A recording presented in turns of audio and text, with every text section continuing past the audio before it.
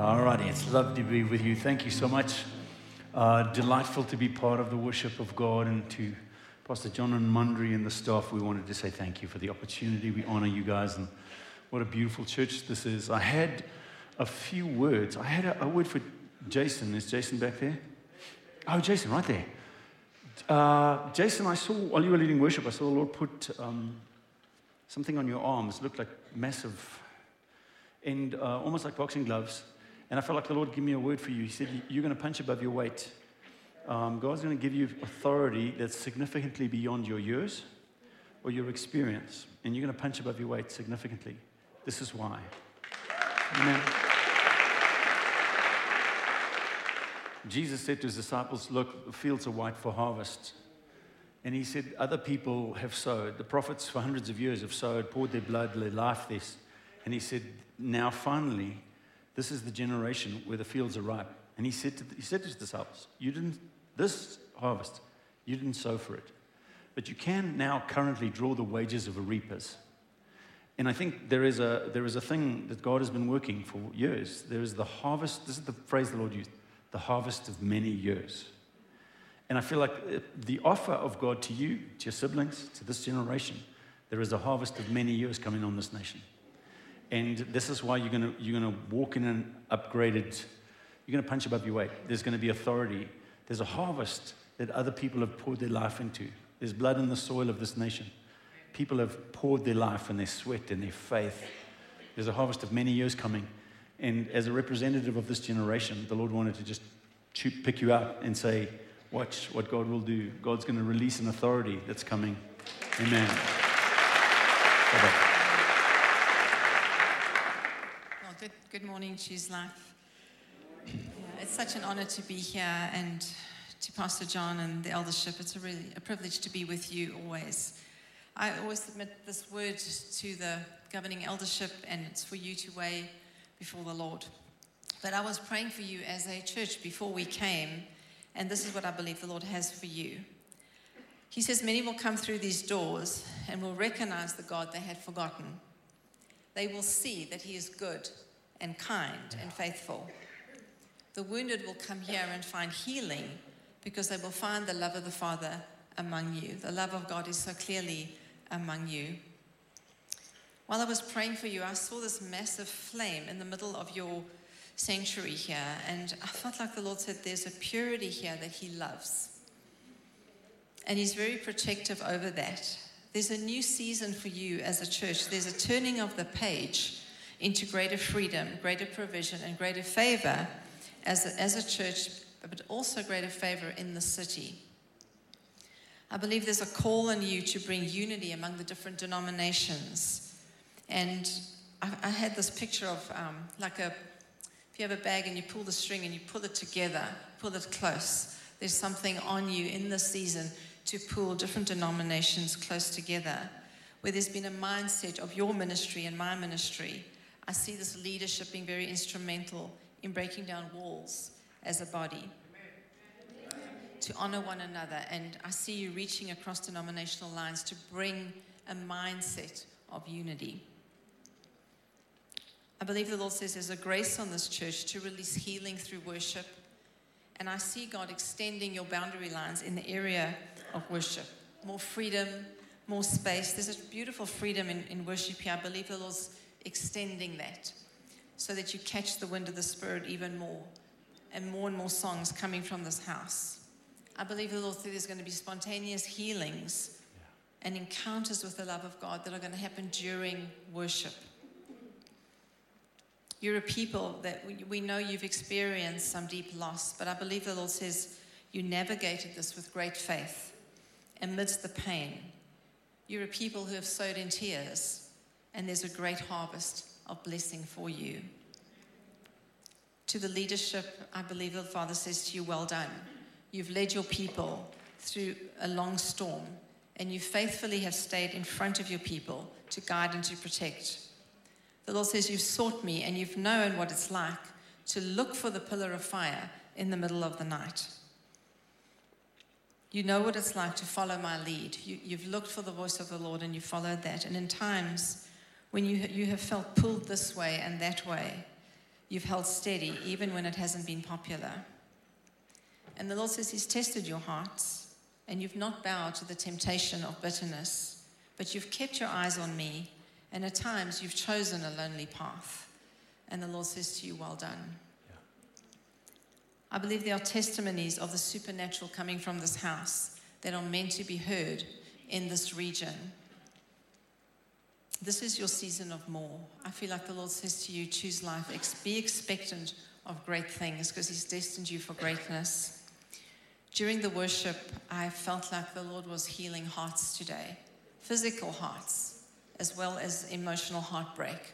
I really feel like even during the worship, God's already started that. I feel like as we were worshiping, the Lord was pouring oil onto hearts that needed healing. So if that is you, be expectant for that. I'd love to. Yeah, I got some words too. Pray for you, okay. So we'll pray for everybody. I think we need to pray. So let me just. Yeah, more. Pray for the church. Yeah, just in 1 second. There's a lady here called Cecilia or Cecile, and you have a knuckle that is really painful. It may be. I feel like the Lord wants to heal that. There's Brian. The Lord spoke to me about a Brian who has difficulties with speech right at the moment, throat difficulties.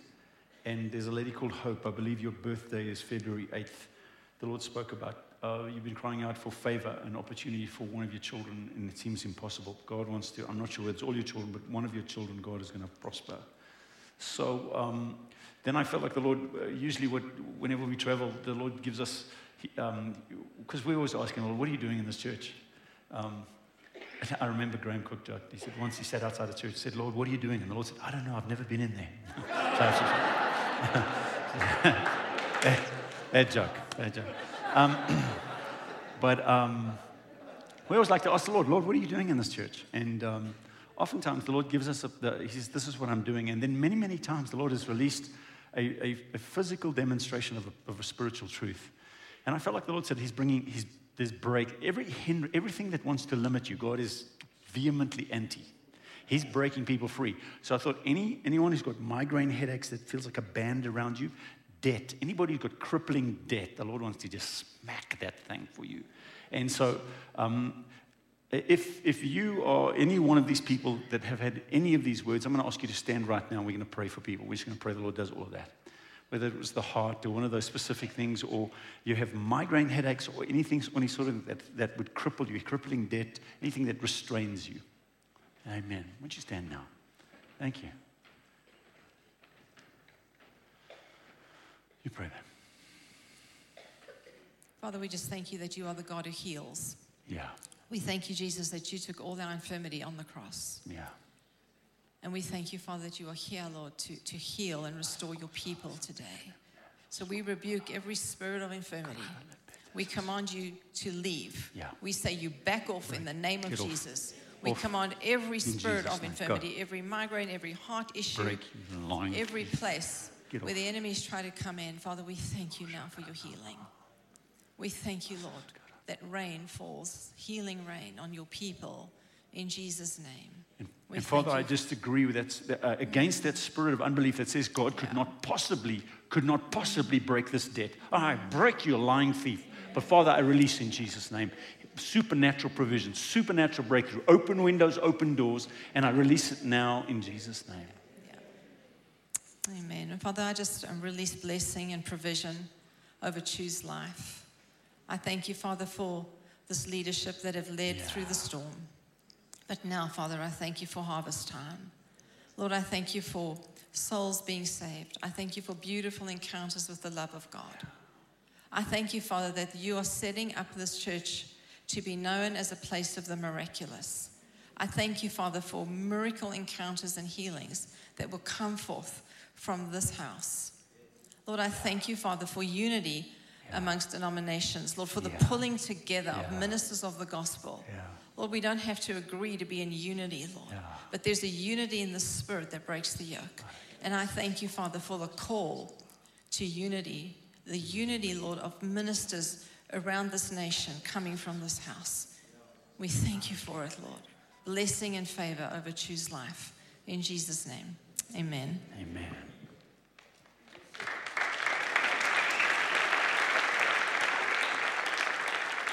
Praise God. So good to be with you. I have a message for you. Why don't you turn to somebody and say, he's preaching at you. So he's really going after you. There are 3 ways you can respond really well to me, if you like, because sometimes I preach, people get quieter and quieter, and then it makes me nervous. I feel like, am I really getting through? So you can say amen. You can say "Aina," or my favorite one, the best that ever happened to me when I was preaching, one guy at the back said, "Mooi man." So any one of those is perfect. Is that good? I want to preach about Jesus in the storm. Jesus in the storm. A few months back, I had a friend of mine, Leif Hetland, who was ministering at our church, and Leif preached this message, and while he was preaching, I felt like the Lord said, you need to take this with you. This is for today. So here we go.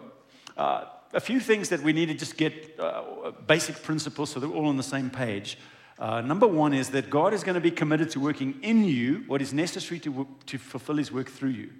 So, in other words, if God just put a miracle ministry on you and you went out and everybody you touched got miracles, and he hadn't worked in you a necessary humility and maturity and wisdom, the miracle ministry would destroy you. Amen, Greg. I think that was very wise. David encouraged himself in the Lord, the Bible says. So sometimes the Lord is going to do in you, he's going to work in you so that he can work through you. Because if God blessed you and he gave you all the answers to all the prayers you're asking, but you're not prepared for it, the blessing would destroy you, would buckle you, bend you.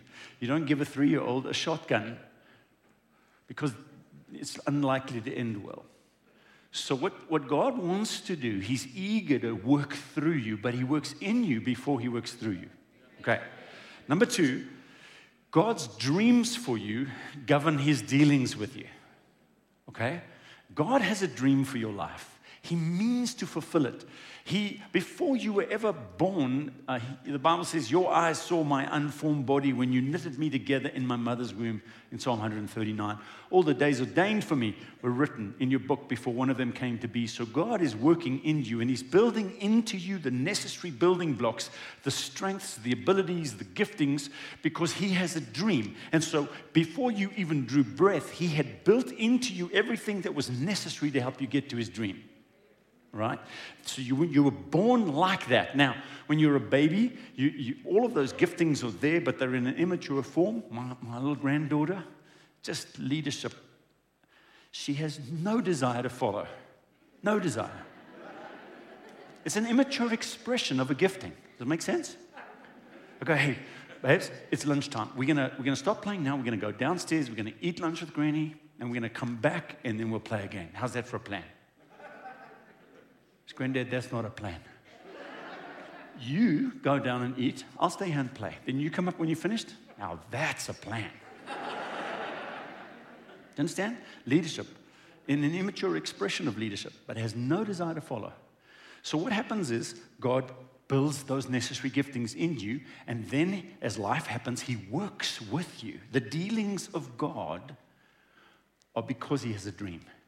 Now, if you misunderstand this, you will think the dealings of God is because he's disappointed with you. See, I just saved some of you. Ooh. Some of you believe that God is dealing with you because he's disappointed, but God is dealing with you because he has a dream for you. He's not going to back off his dream. The giftings and the callings of God are irrevocable. You are his workmanship. You bear his fingerprints, created in Christ Jesus to do good works, which God prepared in advance for you to do. God will never back off his dream for you.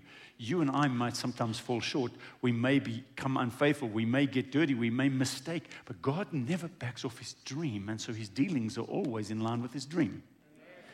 Don't misunderstand the dealings of God. They're always in line with his beautiful dream for you, which Jeremiah 29 says, are plans to prosper you and to bless you and to give you hope and to cause you to have a future. Amen.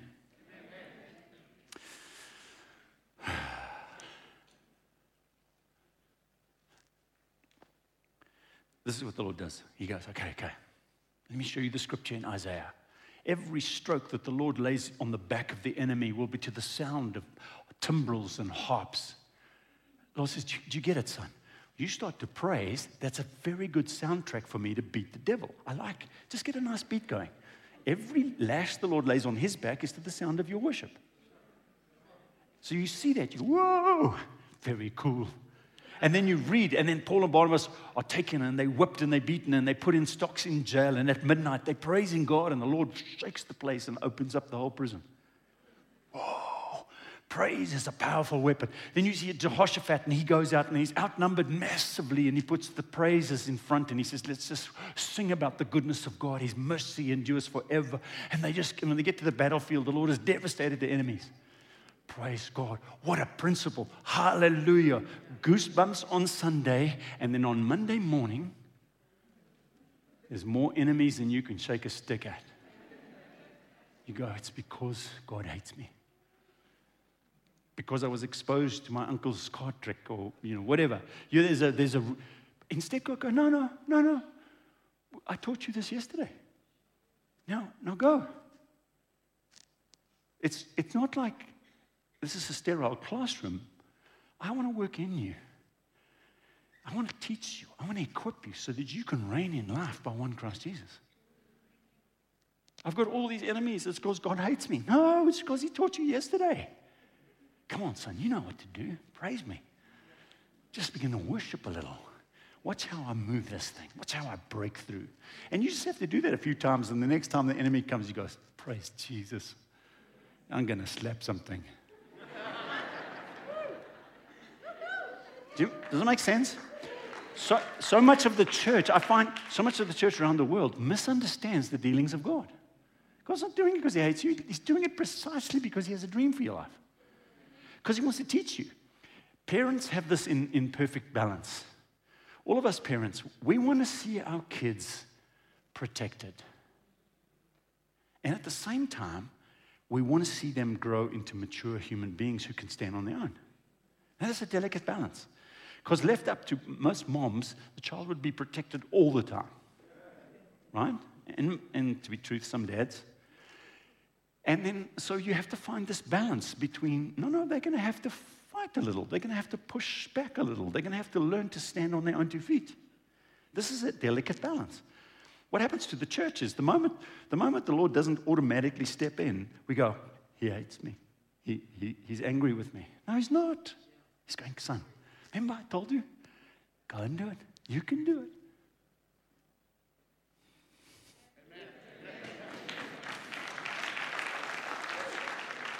It's God's delight in us that governs His discipline of us.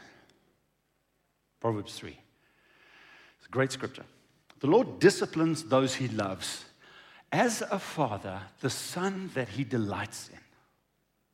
The Lord disciplines us just like a father who disciplines the son that He delights in. Delighted with your child, and they do something wrong. What do? Beat them? No, you go, come here, buddy. Come on now, we don't do that. Stop that, don't do that. Let me tell you why. Make sense? So the Bible says that's how the Lord disciplines us. God is disciplining me because God's disciplining you because His delight is in you. His dealings are because of His dream. His disciplines are because of His delight. Now, if you get that clear in your head, you won't misunderstand the storms you've been going through in COVID. I've watched half of the church come unglued during COVID because God hates me. The amount of calls for fasting, we have to repent so that God will take COVID out of our country. This is all over Africa. Do you understand? Misunderstanding of the dealings of God. Now, I want to preach a little bit about how Jesus went through a storm, because all of us have been through a storm. We've been through emotional storms, physical storms, spiritual storms, financial storms. Some people have been through all four at the same time, right? So we've all been through some storms. The whole world has been shaken. It has been remarkable to me that not for the last 70 years has the whole world been united in something. Since the Second World War, the whole world has never been united in an issue, except for COVID.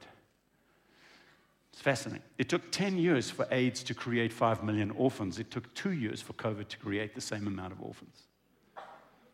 So the whole world has been unified in this. Everybody's been going through a storm.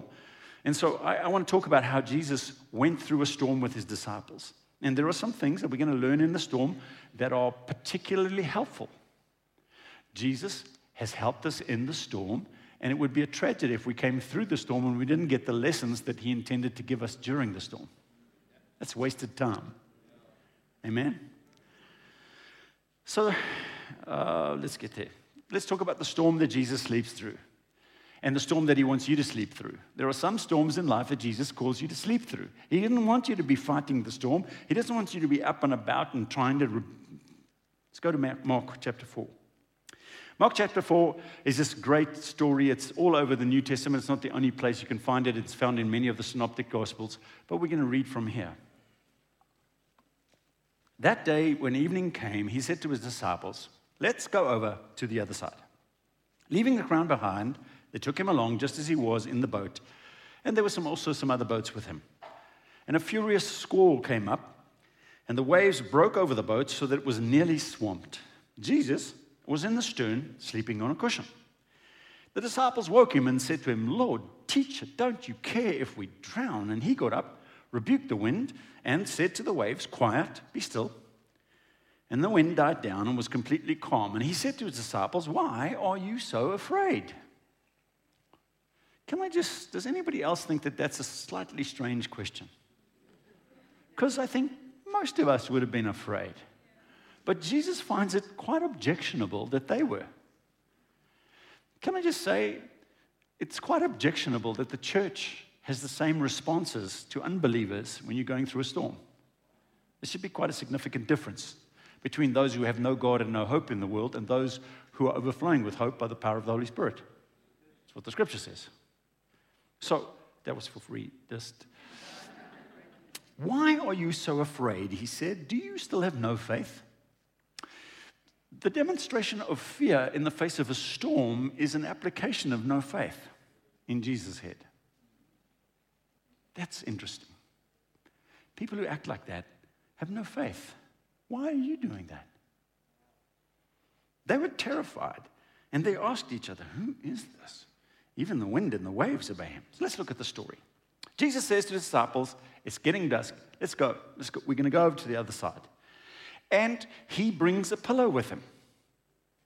I suspect, because they don't carry pillows on boats usually. Jesus comes along with a cushion. "All right, guys, you guys get going. I'm going to just be in the back here." And he curls up and he goes to sleep. Do you think Jesus didn't know the storm was coming? No, of course he did. That's why he brought a pillow. He wanted to be comfortable. And the wind and the waves grow continuously more ominous, and they start to swamp the boat. And now they become a severe threat. And the disciples wake Jesus up after a few minutes because they've been looking back, and he's still sleeping. They're a little bit ticked. Yeah, he's still sleeping. And some of you are a little bit ticked because it felt like Jesus is asleep in your storm. You can feel his presence nearby. No, he's in the boat. But he's not at the level of urgency that I need him to be. I need him to be as worried as I am. Have you ever gone to the Lord worried and he's not worried? Often it happens to me. I go, "Lord," he goes, "That's okay." In fact, most of the time, the Lord doesn't even want to talk about he goes like, "No, I got that. Let's talk about this."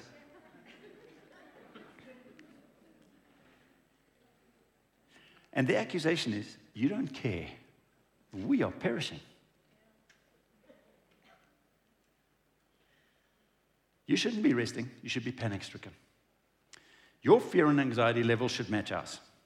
Instead, you're so calm that even the rocking and the water spilling over the boat is not waking you up. You feel, some of you, like Jesus is dispassionate and uncaring while you've been rocked and swamped. He's asleep in the boat, and you're in a storm. And here's the truth, as Bill Johnson says, you can have authority over any storm you can sleep through. Well, discovering peace and rest in the middle of a storm is a great game. And it should be the hallmark of the church. How about the scripture says they think it's strange that you don't plunge with them into the same flood of dissipation and they heap abuse on you. The world should look at the church and go, "You are not responding as you ought to. Do you not understand the severity of what's going on?" You go, "No, I see that, but I see the bigger God standing significantly higher than that."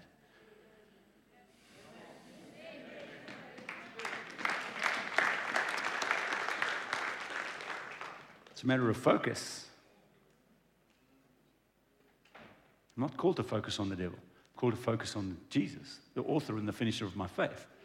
Paul said it this way, "I'm not unaware of the devil's schemes." He didn't say I'm aware. He said I'm not unaware. The devil's here on the peripheral vision. It's about, my eyes are on Jesus. No, I see what he's doing. Don't worry. We got it. We got this. I'm not unaware. My eyes are on Jesus. Hello. It didn't say fix your eyes on the devil. Do you know what's going on? No. Look at Jesus. So when circumstances rise up to confront us with ugly consequences, we must learn to master rest. How can you sleep during a storm? Because you can find peace in the storm. And when you do this, you'll find that you find rest and rejuvenation, and the enemy burns out. I like that one. Rather than he's pulling the strings and I'm burning out. So, Greg, this doesn't seem possible. This is, great. I get it. I'm for it. How? I just want to say that it seems like Jesus expects us. Because Jesus turns and kind of rebukes the disciples. Like, he engineered this journey through the storm. He brought a cushion with him. He engineered it. The disciples were scared of the storm, and Jesus rebuked the storm. Jesus is the King of glory. Jesus understands who he is. He's clear about his identity. He's not confused. Jesus knows, I created all things. In me, all things hold together. I am before all things, and all things were created by me and for me. Everything holds at my word. I am the King of glory. And this tiny little storm goes, wow. And he gets up and he goes, be quiet. And it goes, it's like a little whipped puppy. And it just goes instantly still. And the disciples had an upgrade in their fear. They were scared. Now they're terrified. Right? That was a helpful terrified. Because some of you are so scared of what the devil could do and what that's going on that you're not scared enough of the Lord. You have no respect. You have no awe. There's not enough. Wow. But Jesus was really clear about who he was. It's time for you to get really clear about who you are in Christ and what your role in the kingdom is. When you get clear about who you are, the storms are not that worrisome.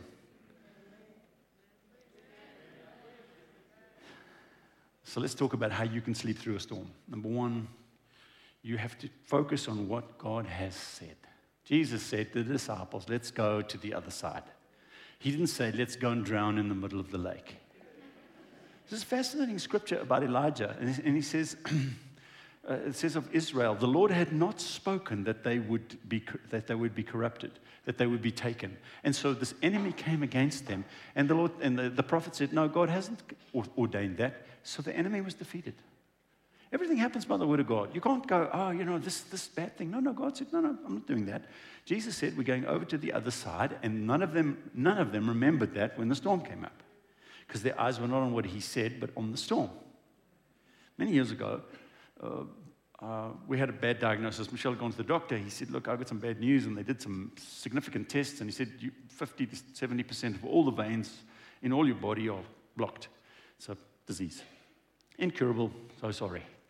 And it was bad news. It wasn't happy news. I went home. I went straight to the Lord, and I said, Lord, what is going on? And this is the only answer the Lord ever gave me. Very clearly, in a very clear vision, the Lord showed me my 69th birthday party. And it's a surprise party, which I hate. My wife throws me a surprise party for my 69th birthday. And the Lord gave me 15 years of notice, so I could just be ready for it. But I walk up to a house that I know is mine in the vision, but it's not my current house. And I walk in the door, and it's dark. And as I open up, the lights come on, and there's about 40, 50 people in the room, and they shout, surprise! And my wife is standing right in the front in a peach outfit. It's a pants and jacket, and she looks beautiful, and she's very healthy, and she's run the whole show. I can just see. And it's this great party. She's the master of her house, and she's healthy. And that's all the Lord answered. That's all the answer he gave me. I said, Lord, what's going on? 69th surprise birthday party. Now, my brain is because I would have gone, if my brain was making all that stuff, that there would have been a lot of different detail. So I went to Michelle. I said, listen, I don't know what else is going on, but I tell you what, I've been to our 69th birthday party, and you're fine.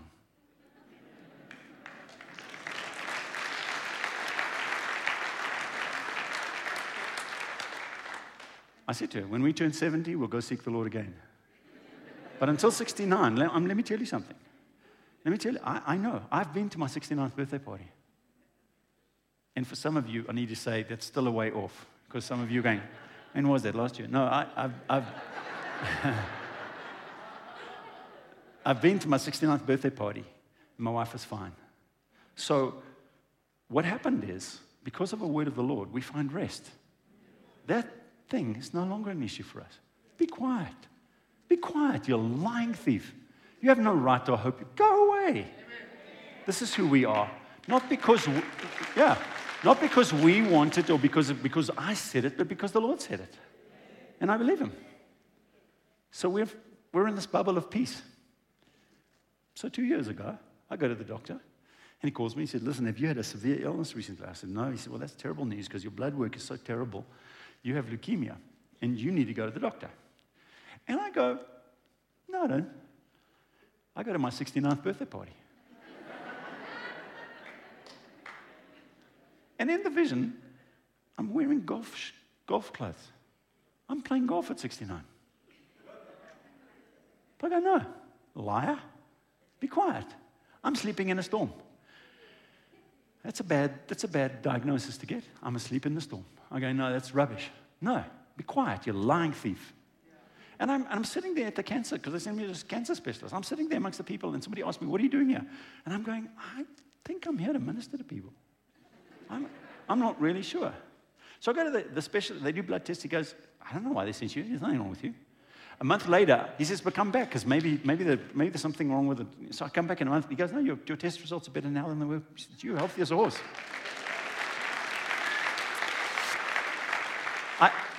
I praised God for that healing, but what I praised God more for was the peace in the middle of the storm. Because I'm sleeping. I'm sleeping happy for that month. I'm not in doubt. Because my eyes are not on the storm. My eyes are on what the Lord said to me. There are some things that God wants to say to you. And some of you have forgotten what God said to you. And that's why the storm is so freaky to you. That's why the rocking and the water coming over the boat is so terrifying to you, because you forgot what Jesus said to you. And I just want to say to you, some of you, maybe you need to all go back and just dig up those old prophetic words, or some of the whispers that God has whispered straight to you in your journal, or some of the key life scriptures that God keeps impressing on you every 5 years. Some of you need to just go back. You need to go get a list of all the prophetic words. You need to get all the key life scriptures. Michelle and I have this. We have all our prophetic words and all the life scriptures, and we read them and we think about them again, because I want the word of God dwelling in my heart richly. I want it in my mind. I want it in my mouth, so the next time there's a storm, I say, be quiet, you lying thief. I don't have to know all the details of the outcome, because the Lord seldom shares all of those with me. But what he does share is like, this is where you get to. And I go, that's good enough for me. You can sleep through a storm when God's word is in your heart. Peter found this out later on. Let me just see where I am. I got some time. Peter found this out. Acts 12. King Herod had James, the brother of John, put to death with a sword. When he saw this met with approval among the Jews, he proceeded to seize Peter also. This happened during the festival of unleavened bread. And after arresting him, he put him in prison, handing him over to be guarded by 4 squads of 4 soldiers each. Herod intended him to be put out for public trial after Passover. And the night before Herod was to bring him to trial, Peter was sleeping between 2 soldiers. He's sleeping, and he's going to be killed tomorrow morning. He's bound with 2 chains, and sentries stand guard at the entrance, and he's got 16 soldiers. So he's chained to 2 soldiers, and there's 2 standing at the gate, and they take shifts. So Peter is sitting there like this. Now, the angel comes, whacks him, has to whack him to wake him up, because he's fast asleep. Now, Peter is asleep, even though he's in a storm, because Jesus had said to Peter in John 21, when you were younger, you dressed yourself and went wherever you wanted, but when you are old, somebody else is going to dress you. Stretch out your hand, and they'll lead you where you don't want to go. And by this, Jesus showed the kind of death by which Peter would glorify God. Jesus explained to Peter, they're going to crucify you when you're an old man. And Peter said, yes, Lord. So Peter's sitting there, and he's still a young man, and his arms are not stretched out, they're tied together. And Peter goes, yeah, I don't die here. I don't die here. This is not my time. I think I'm just going to drool on this guy's shoulder for a bit. He looks kind of fat. That's a comfortable pillow.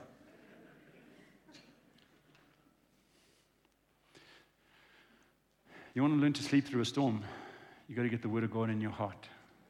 Number 2, there are storms that Jesus walks through. And this is the one I want to talk through you now. The scripture is found in Matthew 14. I'm picking up with the story of Jesus feeding the 5,000. It says, they all ate and were satisfied, and the disciple picks up 12 baskets full of broken pieces that were left over. And the number of those who ate was about 5,000 men, besides women and children. And immediately, Jesus made the disciples get into a boat and go on ahead of him to the other side, while he dismissed the crowd. And after he dismissed them, he went up on the mountainside by himself to pray. Later that night, he was there alone.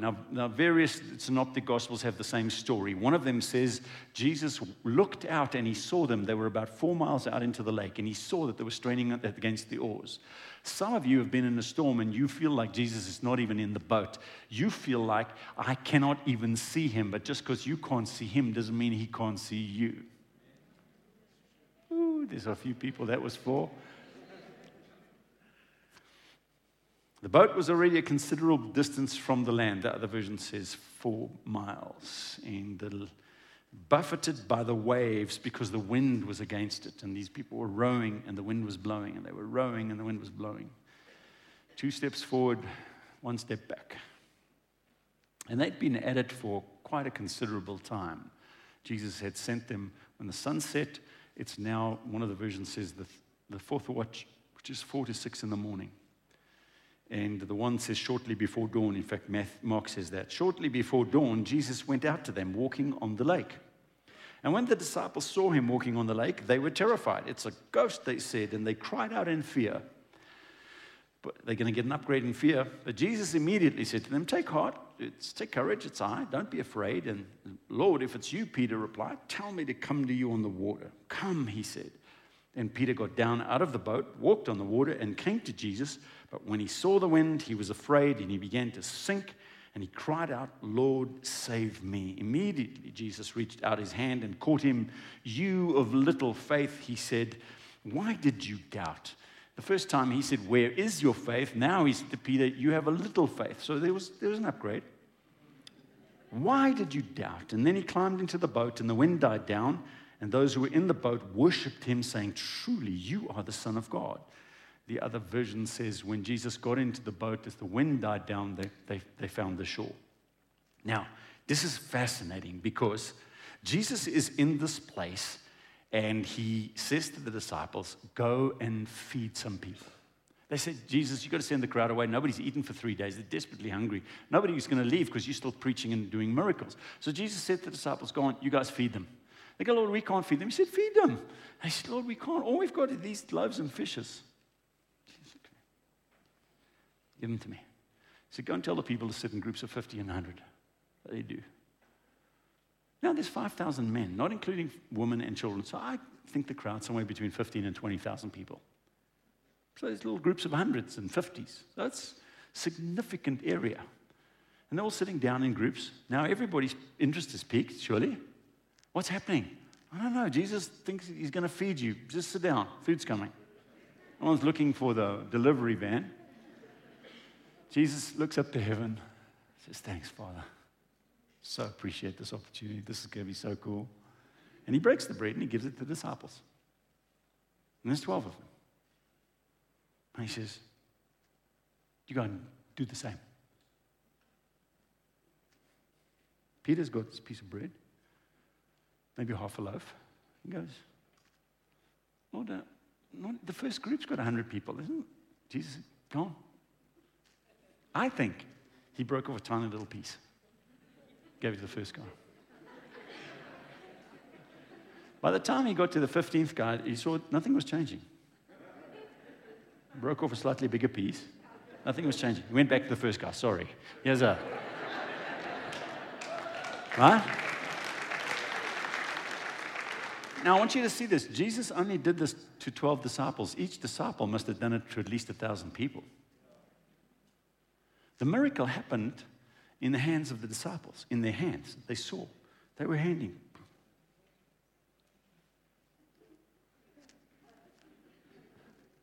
At least 1,000 times. Jesus only did it to them.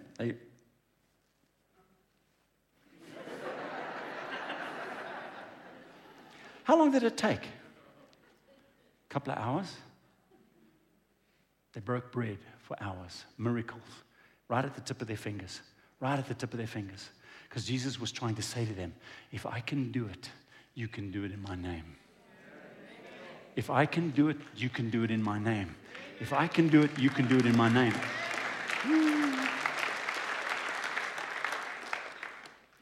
This is fascinating to me. I'm just trying to find the scripture here because it says, let me just find it. Oh, Mark 6, verse 51. This is the other version. He says, then he climbed into the boat with them, and the wind died down, and they were completely amazed. Verse 52, for they had not understood about the loaves. Their hearts were hardened. Jesus said, come here. And they, miracles, and he did it, we can do it. He did it, we can do it. And they did it. And then the Bible says, he said, now go and pick up the pieces. Every single disciple came back with a basket full of leftovers. They all came back with more leftovers than they walked away from Jesus with. You understand? And the Bible says, immediately, Jesus said, now get into the boat.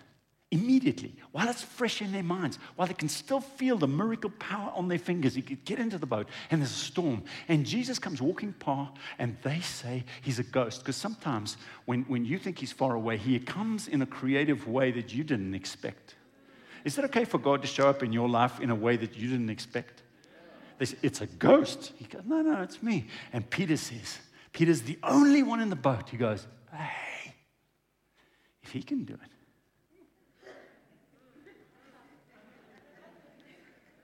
he said, hey, Jesus, yeah, if that's you, yeah, tell me to come. Jesus said, come on. And he got out and he started walking on the water. Woo! What a party. And then he stopped looking at Jesus, and he started looking at the waves and the wind. And he goes, whoa, I can't walk on water. Glug, glug, glug.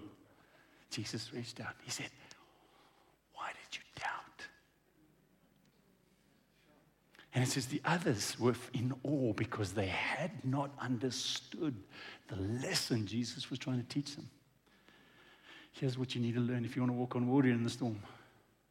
Learn to see what God is doing. Because anything he's doing, you can do. Jesus wants to do some things in your life, and you need to learn to watch what he's doing. This means you're going to have to take a little time. You're going to have to slow down a little in your why. Wait on the Lord and say, Lord, what is it that you're doing? Because if you can see him doing it, you can do it too. Jesus said this. In fact, this was his litmus test. Jesus said, I do nothing except what I've already seen the Father doing. 2 storms. You want to learn to sleep in a storm? You have to know what Jesus has said and get it in your heart. You want to learn how to walk on water through the storm? You have to train yourself to listen and watch what God is doing.